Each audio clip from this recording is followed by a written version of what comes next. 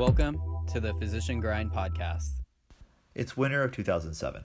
My family is traveling north on the 395 towards Lake Tahoe for a family ski trip.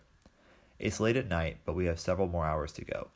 My sister, who is sitting up front, wants to switch seats with my mom and watch a movie with me and back. We hit play right as the wheels start to skid out. Right, left, and back again.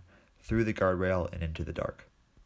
25 feet below, we hit ground and smack into a stream bed after rolling several times. I remember the feeling distinctly. It was a bad roller coaster. My sister is concussed, my dad is pinned, I feel fine. Where's Mom? Did she have time to put her seatbelt back on before the crash? I look up front and I see her body through the windshield and draped over the hood. She isn't responding to my voice. The cell phone says no service. I crawl out through the sunroof and climb up the road to flag a car down to drive until they have service and then call 911. I realize I hadn't even checked a pulse. What was I doing? I wish I could tell myself to feel for a pulse, check the ABCs, and maintain C-spine. But I'm in high school and I don't know about any of this yet. Paramedics finally arrive. I have no idea how much time has passed. They load her into a helicopter and whisk her to the closest trauma center where there are people who can help. I know that I want to be one of those people one day.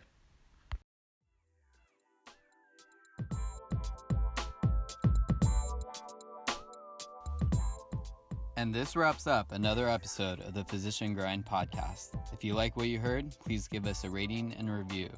The Physician Grind podcast is a forum where healthcare providers can share stories. If you have a story you'd like to share, email us. Our contact information is in the show notes. Thanks for listening.